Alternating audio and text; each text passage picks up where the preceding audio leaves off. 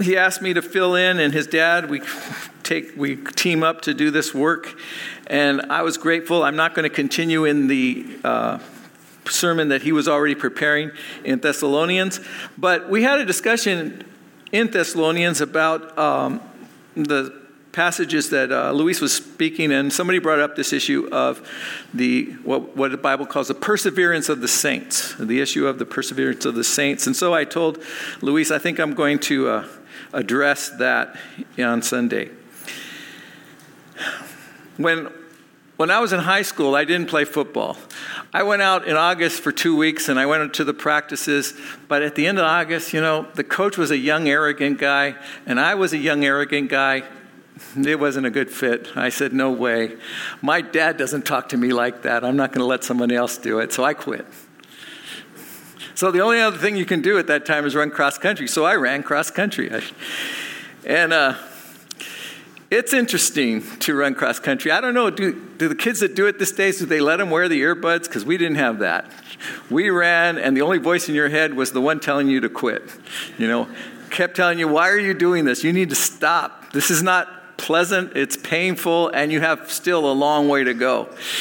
And you still can't quit because you're on a team and you go. And it's developing perseverance. It was easier the second year I ran because the first year you don't know where the thing ends. You start running and you're following other guys and you follow them until you finally get to a place where you see people running across, okay, that's where it ends. And you don't have an idea of that because you're going to different schools and they lay out these tracks and you just have no idea. But the second year when I went and I was running, I knew, okay, this is how this track goes. So I could in my brain say, okay, this is 1 mile. It was 3 miles in those days. This is 1 mile. A little bit more, I'll be halfway. Okay, halfway. A little bit more, I'll be 2 miles. Okay, I got a mile left. And you're working your way and convincing yourself to finish this race. And it was always an issue. It was always a struggle for me. I never ran fast enough. The fast guys were running 16, 15 minutes. I was running 21, 22 minutes. So I was never fast enough for my running to count other than in my own performance. But I did develop the ability to run the race without having to convince myself each time not to quit. And that's perseverance. And I bring that up because I think that it's important to recognize that when you're talking about perseverance, you're talking about the beginning of something and the end of something. And you want to be steadfast, be continuing until the end of something. And when we talk about our perseverance as Christians, we're talking about until we pass to be with the Lord or he comes back. So the psalmist says 70 years, maybe 80. Some of you are pushing that number. I think in the faith, my faith is now 40 years old, thereabouts, a little older. And so if I can go another couple, 20 years, 30 years. I told the retirement guys, I'll make it to 93.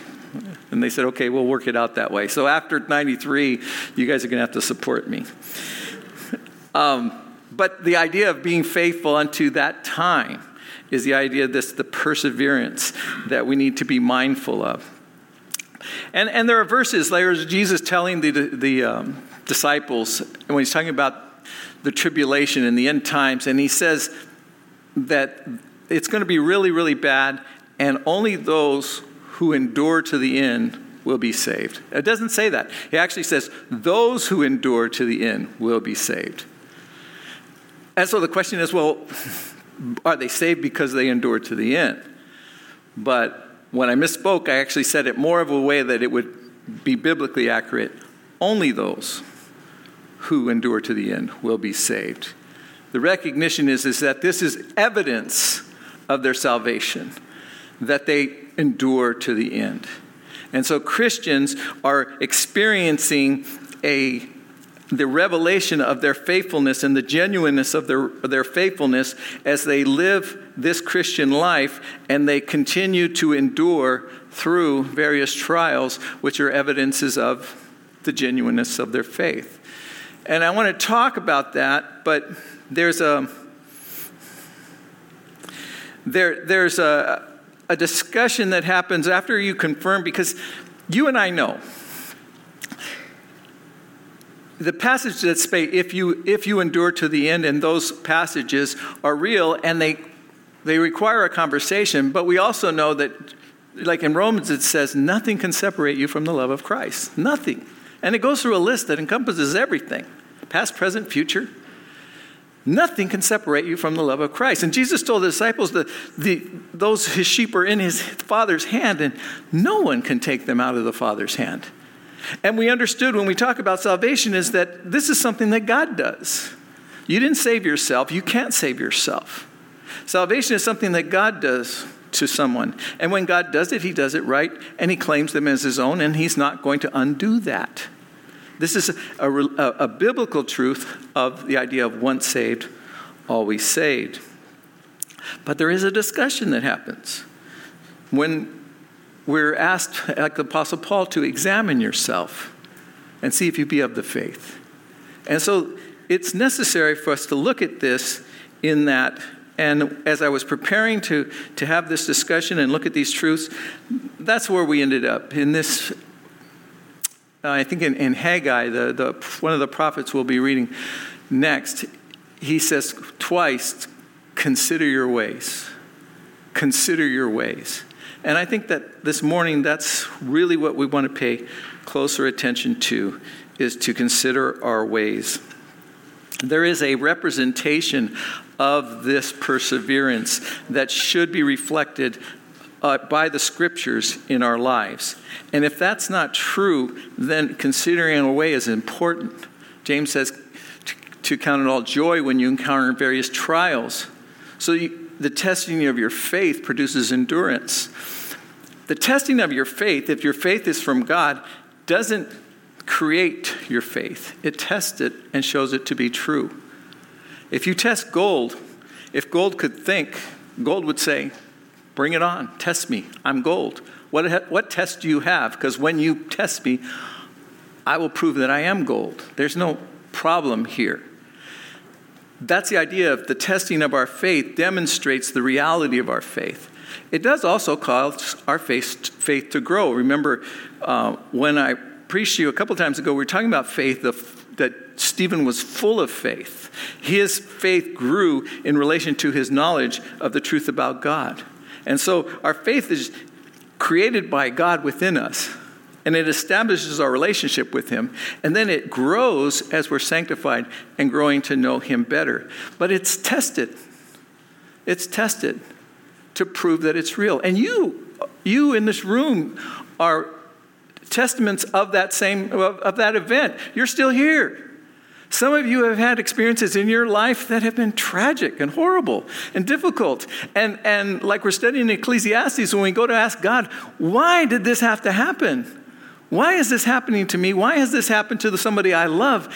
And there's no good explanation. And you're here singing these songs and worshiping God.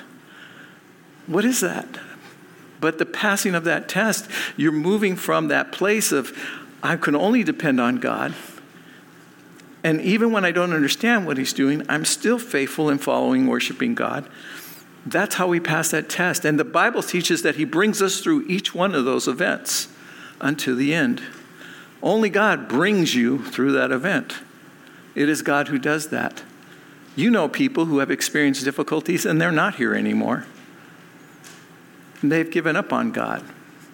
He didn't give them what they were asking for. And their faith wasn't genuine. John says they were with us, but they weren't really of us. They went out from us. And we know they weren't of us because they didn't come back. Some go out and they come back. And their faith is real, and God proves it. And so those who endure to the end are the ones who will be saved, or are the ones who are saved. The examining of ourselves is really where I wanted to spend more time, to question, how do I know? How do I know then that this is true? Well, the sustaining of your faith will be evident in the fact that you're here, but you can be here and not have a godly faith. You know, I'm reading through Jeremiah right now, and Jeremiah is telling the people, you guys, I'm warning you. Listen to me. God has spoken to me. Tragedy is coming. We are going to be destroyed. There's going to be a siege on our city. We're going to be so hungry, we're going to eat each other. It is going to be the worst devastation that you can imagine. Please listen to me. We have to change who we are and what we're doing, or this is going to come upon us. The whole temple and all of the city is going to be destroyed, and we're going to be taken from this place into exile. Listen to me. That's what's going to happen. Jeremiah kept repeating that. And the people just looked at him like he was some kind of strange person because they didn't understand, why is he saying this? We're fine. We're worshiping God. We have all we need. Why? And then he keeps saying it. They took him and they put him in the stocks. Punish this guy. You know, all he is trouble. And making life difficult for us because of all this nonsense that he keeps speaking. They felt very comfortable in who they were and how they were honoring God.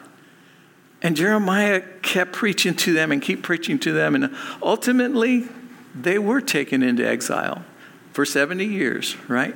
And they had to persevere for 70 years. Some of them died in Babylon. Some of them persevered for 70 years.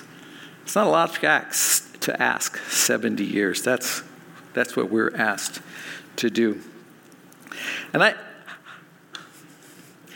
I'm going to tell you what I'm going to say at the very end of this message, because I want you to remember this. This is what I'm hoping for. I was talking to Jess before the sermon, and I told him this was a message I really needed to hear. You know, this one, hopefully it helps you, but it definitely has challenged me.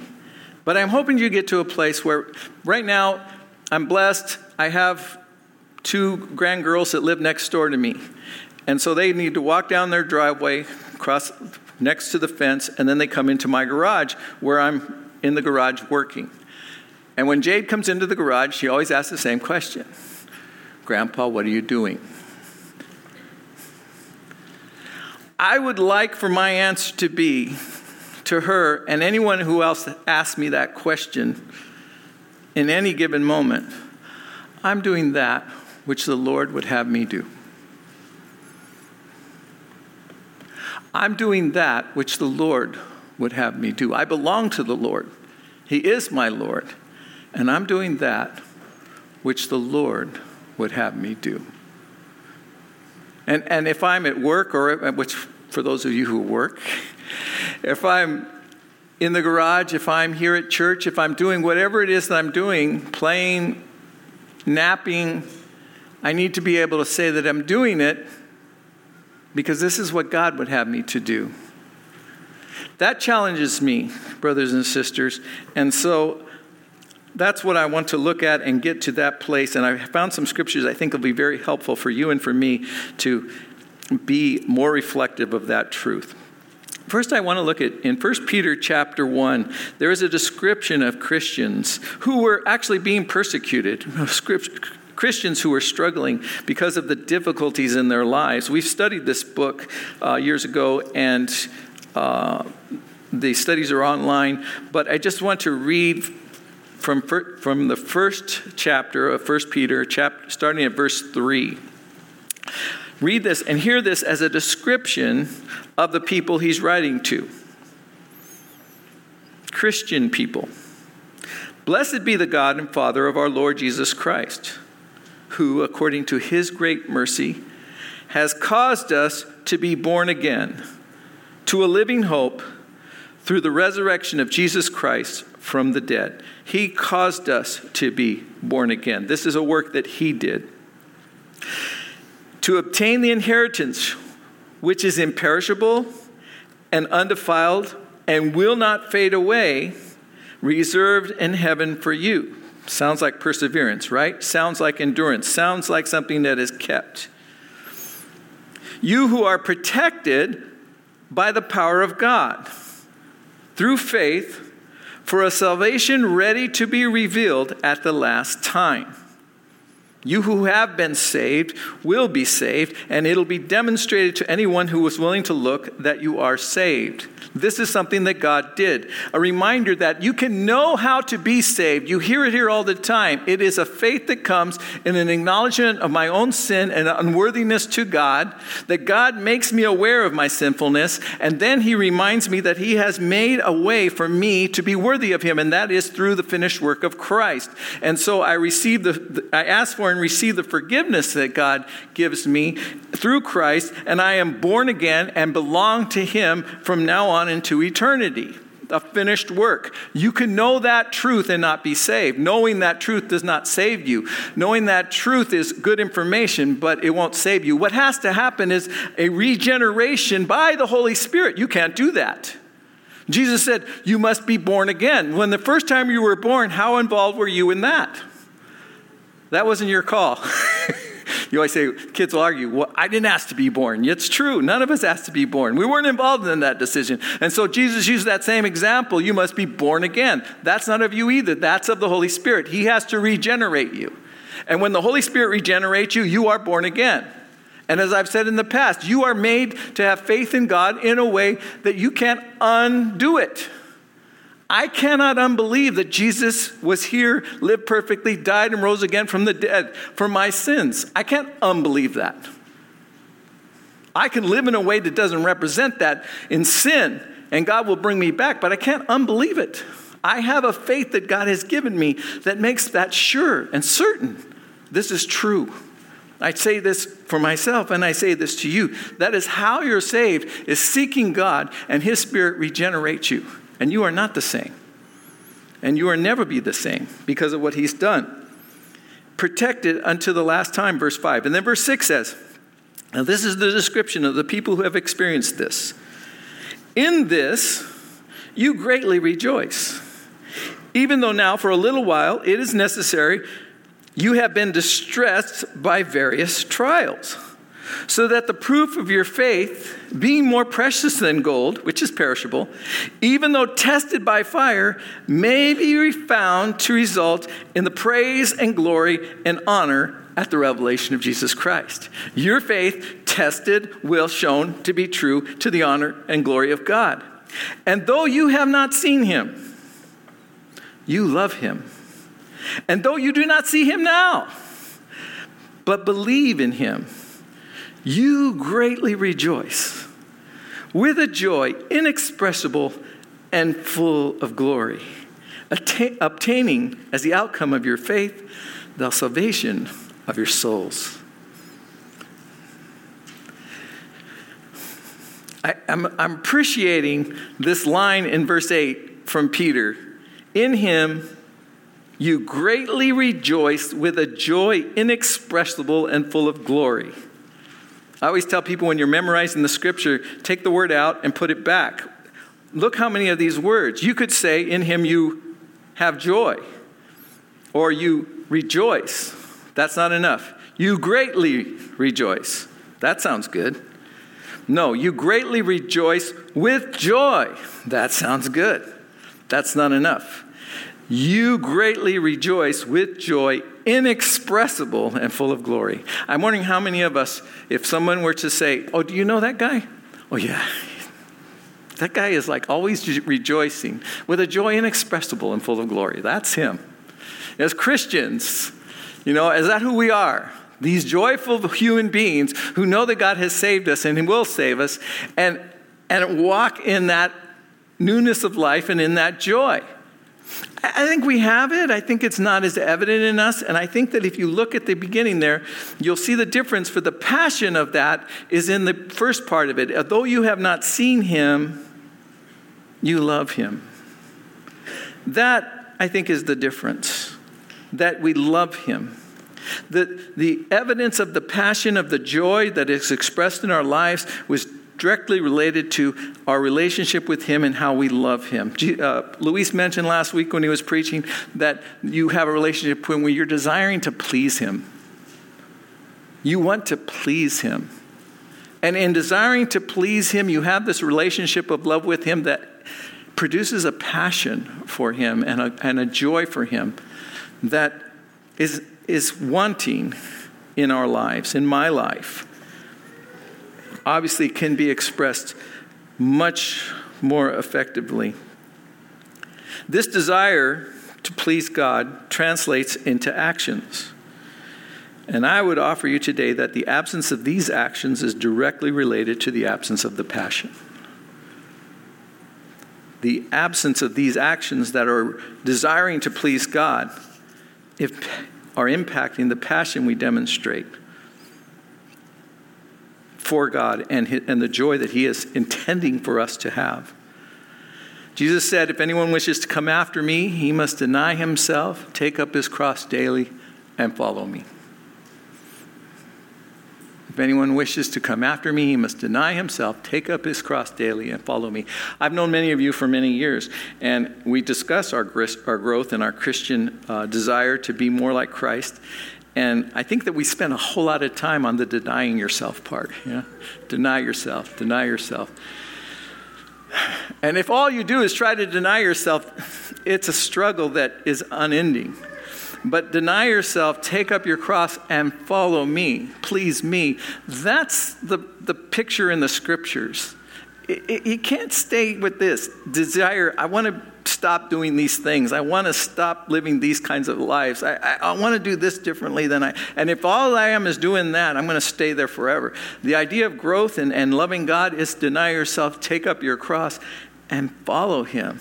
It's that going forward in the desire to please him that is missing in that growth. And so I would put it to you this way. If you're not listening, listen now. If you want to be more like Christ, you're going to have to be different than you are.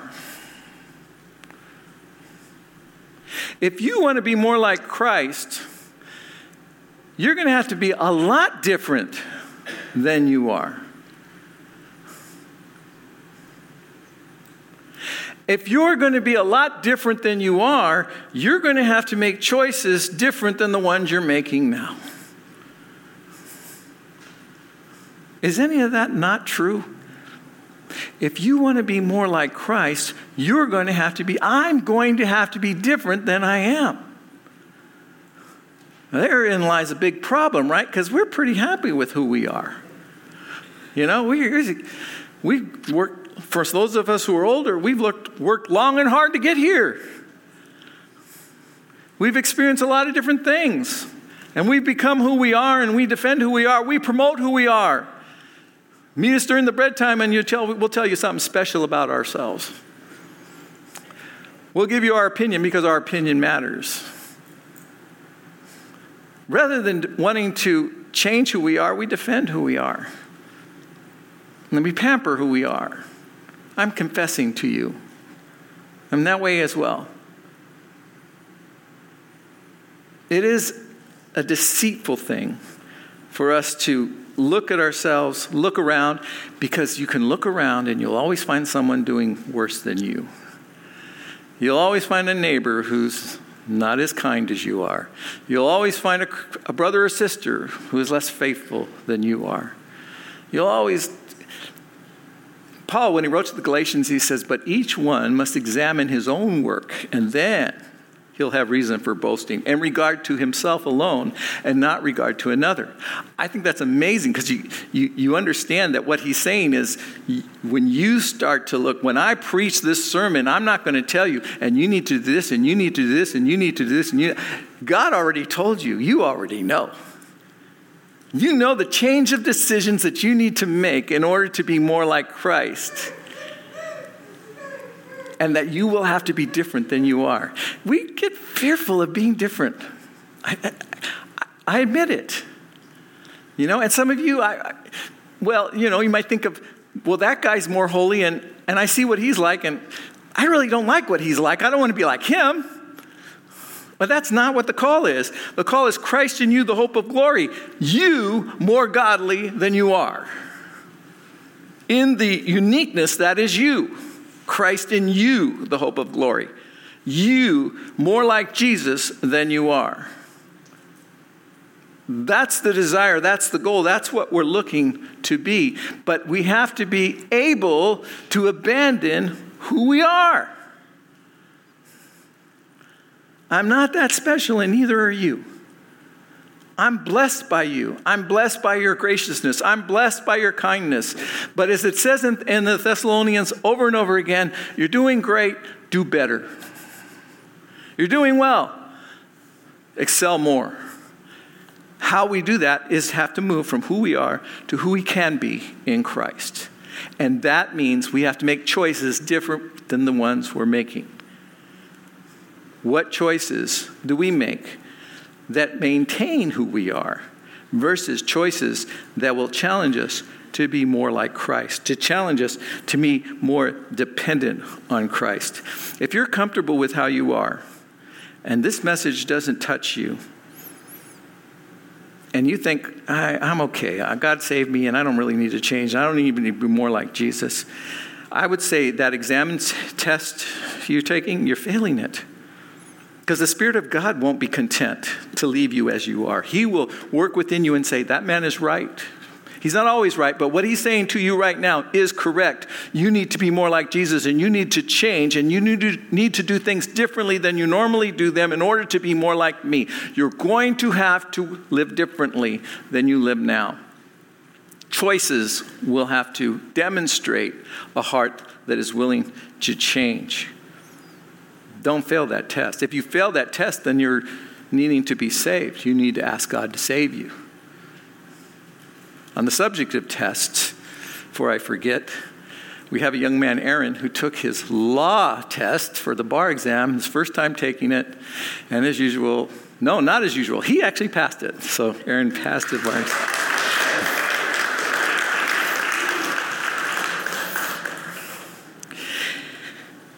If you are pressing onward to the upward call of God, as Paul describes in Philippians, I found a passage in Psalms, and I want you to turn there, Psalm 119.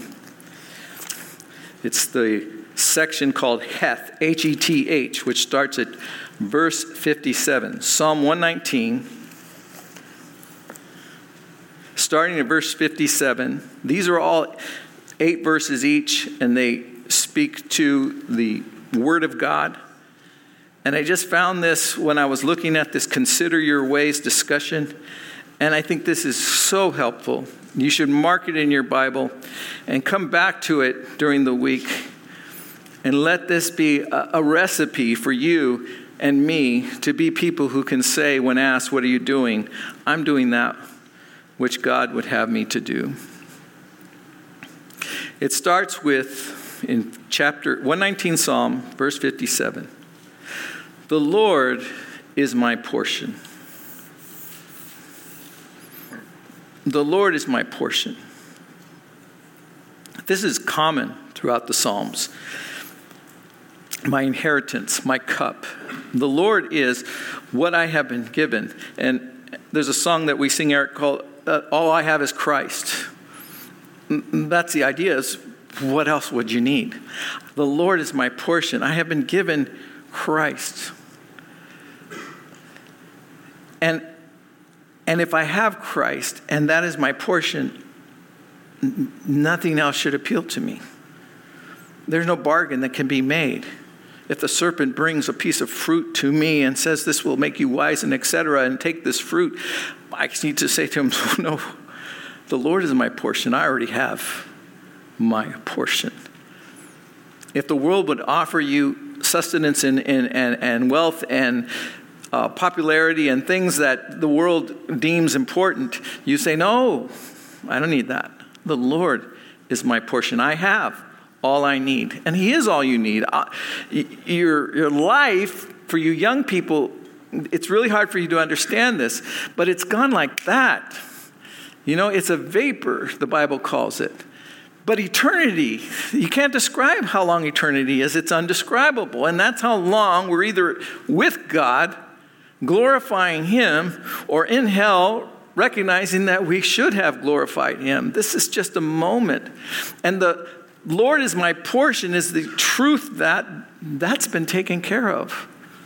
My salvation has been taken care of. What happens here while I'm working on the planet trying to communicate the truth of God isn't going to impact my eternity, other than if I do it well, he'll reward that. But it is already a lock. Jesus said, don't be afraid of man who kills you, and after that has nothing more they can do to you. No, I'll tell you who to fear. Fear the one who after he kills you has authority to cast you into hell. Fear him. Fear him. This God who has already established that he's not going to cast me into hell, and that's a done deal, and that's on him, is my portion. I'm done. I'm finished. I've accomplished.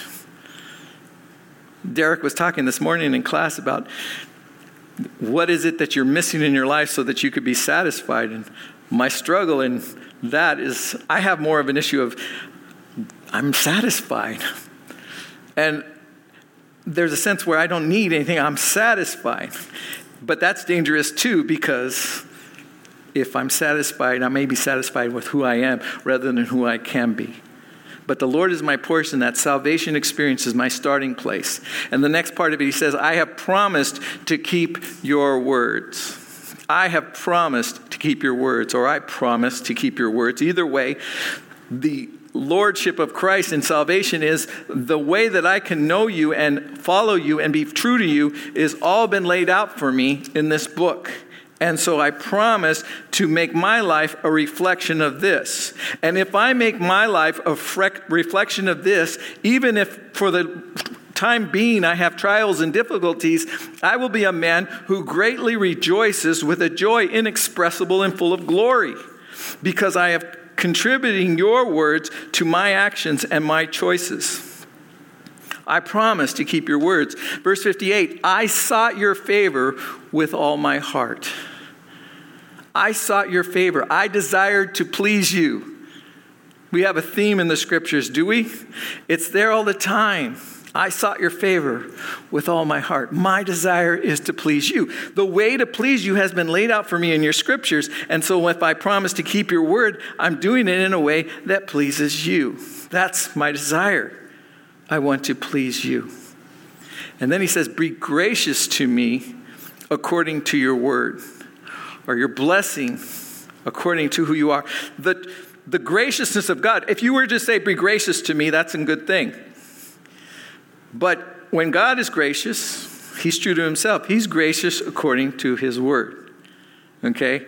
So if God is gracious according to his word, for example, in all likelihood, he's not giving me a Lamborghini. I'm not even sure I would want one. They heard they're nice. But I'll take the motorcycle. But according to his word, he's going to give me stewardship over that which is useful in the work that he's given me. And until he gives me some work that requires a Lamborghini, I don't expect to get one, because he's gracious to me according to his word. What's he doing? He's supplying what I need in order to do everything, as the scripture says. Be gracious to me according to your word. Verse 59, I considered my ways. There it is. I considered my ways. I took a look. That's why we come together, brothers and sisters, on a Sunday morning and our Bible studies and our FLG time, is to help us consider our ways. Take a look.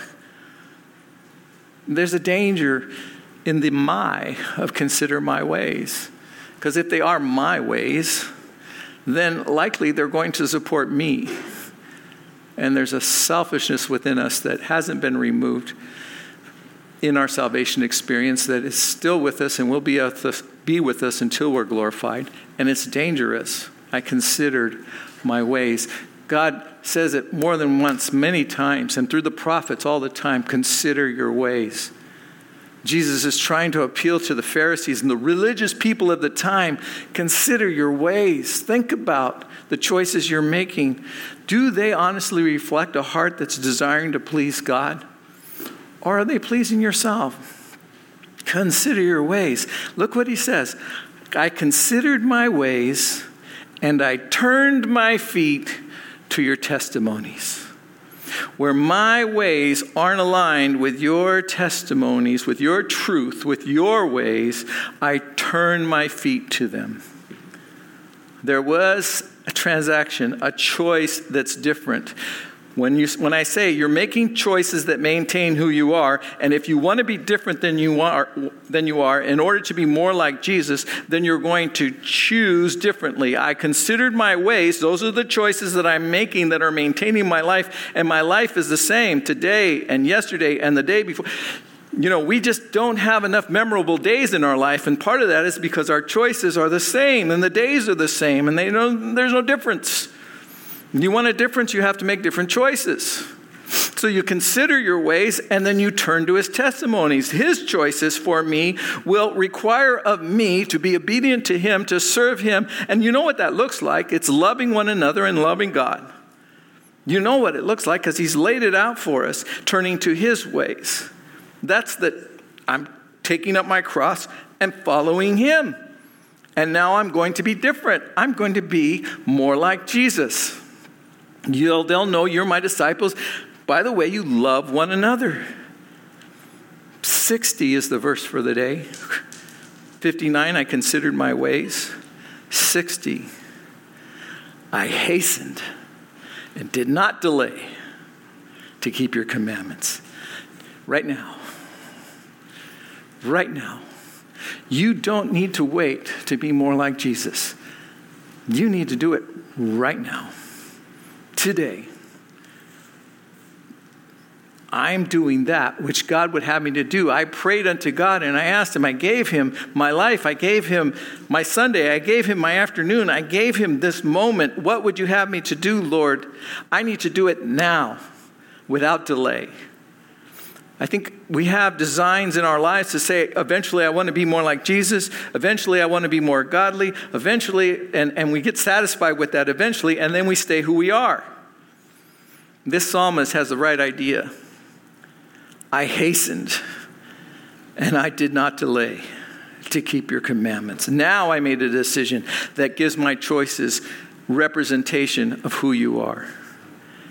61, the cords of the wicked have encircled me. This is the world we live in, folks. I mean, I shouldn't be, but I'm surprised at the level of wickedness that we're seeing around us.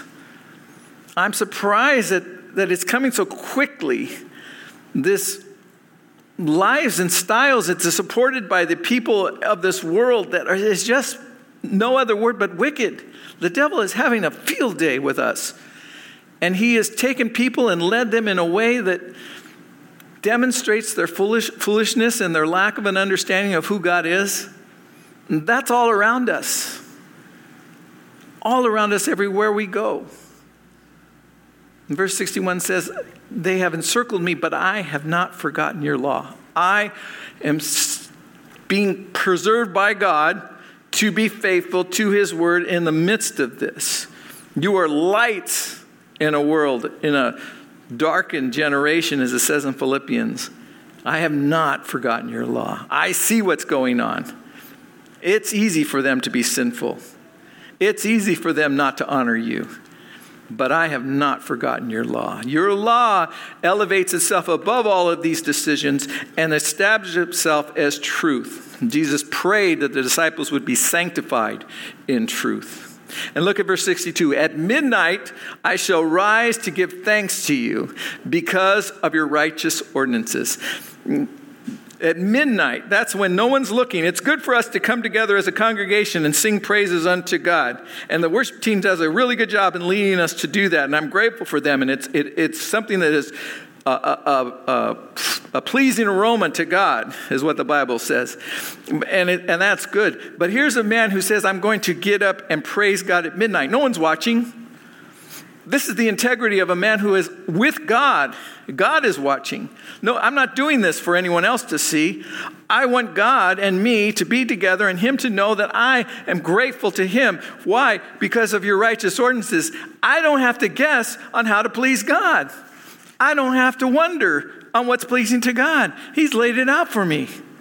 He's given it to me in a word that I can understand, in a way that pleases him. And so I'm grateful that he has given me his truth that tells me how it is that I came to know him and then how I can please him. And at midnight I'll rise and give thanks to you because of this. The prophets of old always talked about these guys. They find a piece of wood, they cut it in half, they put half of it in the fire, and they make their bread and their meat, and they cook it on it. The other half, they form it into a man, and they set it on a thing, and they bow down and worship it. They're just stupid. And the prophets say, and God says, they don't even realize how stupid they are. One of it you're cooking and you're burning it, and the other one you're worshiping it. This is where the world is. This is how they function. I would be like that if not for God. But he gave me his truth. He regenerated me, and he gave me his truth so that I would not be like that. Praise be God. I need to thank him.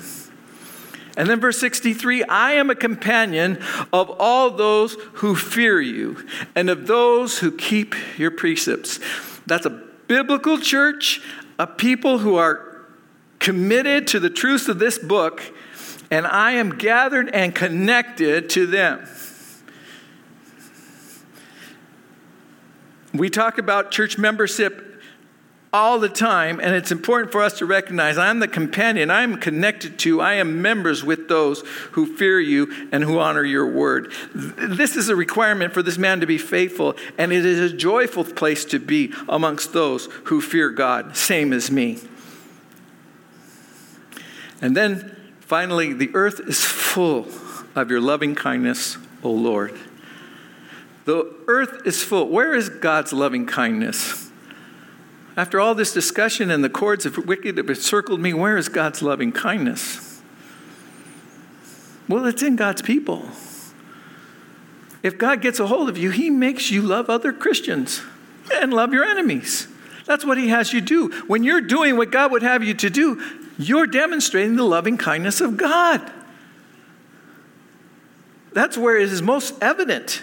That's his plan. That's how he functions. And then finally, the continuing work of God. Teach me your statutes. Teach me your word.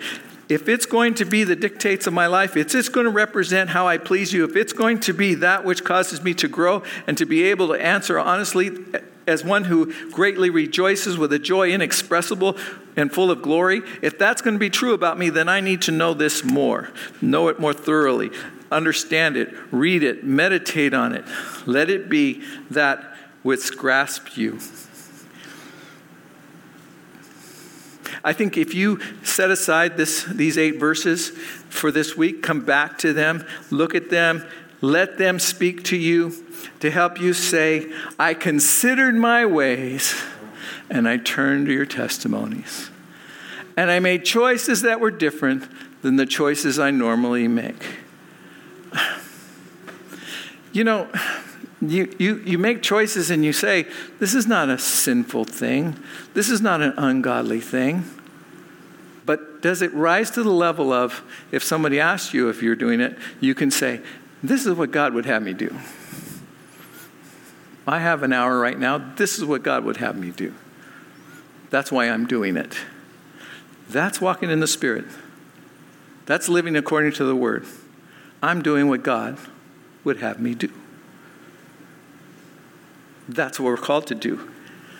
And I think if we allow this scripture to work in us and give us the intention to recognize that who we are now is not who we want to be, who we can be in Christ,